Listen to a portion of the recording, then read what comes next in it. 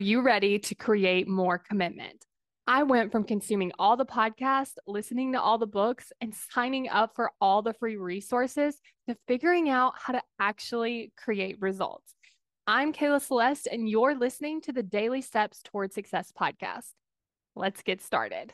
Today, we're going to be talking about having a comfort problem.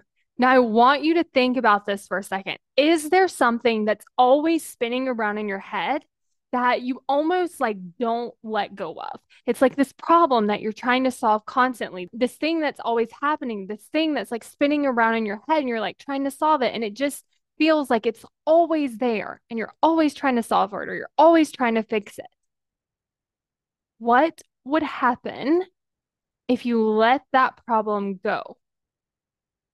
And if immediately, when you even just think about letting it go, you feel this discomfort, this might be an indication that you have a comfort problem. And so, what I mean by this is a problem that you keep because it's comfortable. And so, what this could really look like is if I let go of this problem, there's a discomfort.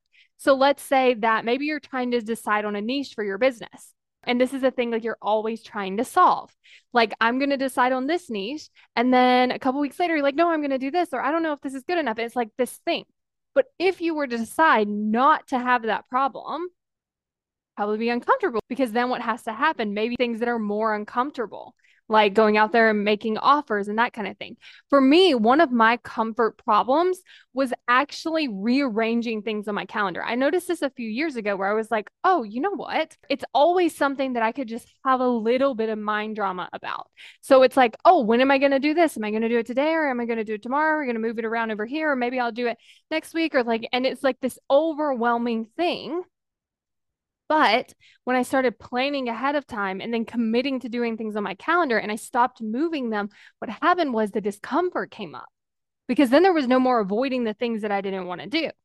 Then there was this like, okay, what do I actually have time for instead of, I don't know what I should do. And this is confusing. And I don't know how to prioritize and all of this. It was very much like, oh, if I'm going to give that up, now there's this discomfort because I have to decide, like, what are the things I'm going to do in this amount of time? And our brains don't like that because it's like, no, we should do everything.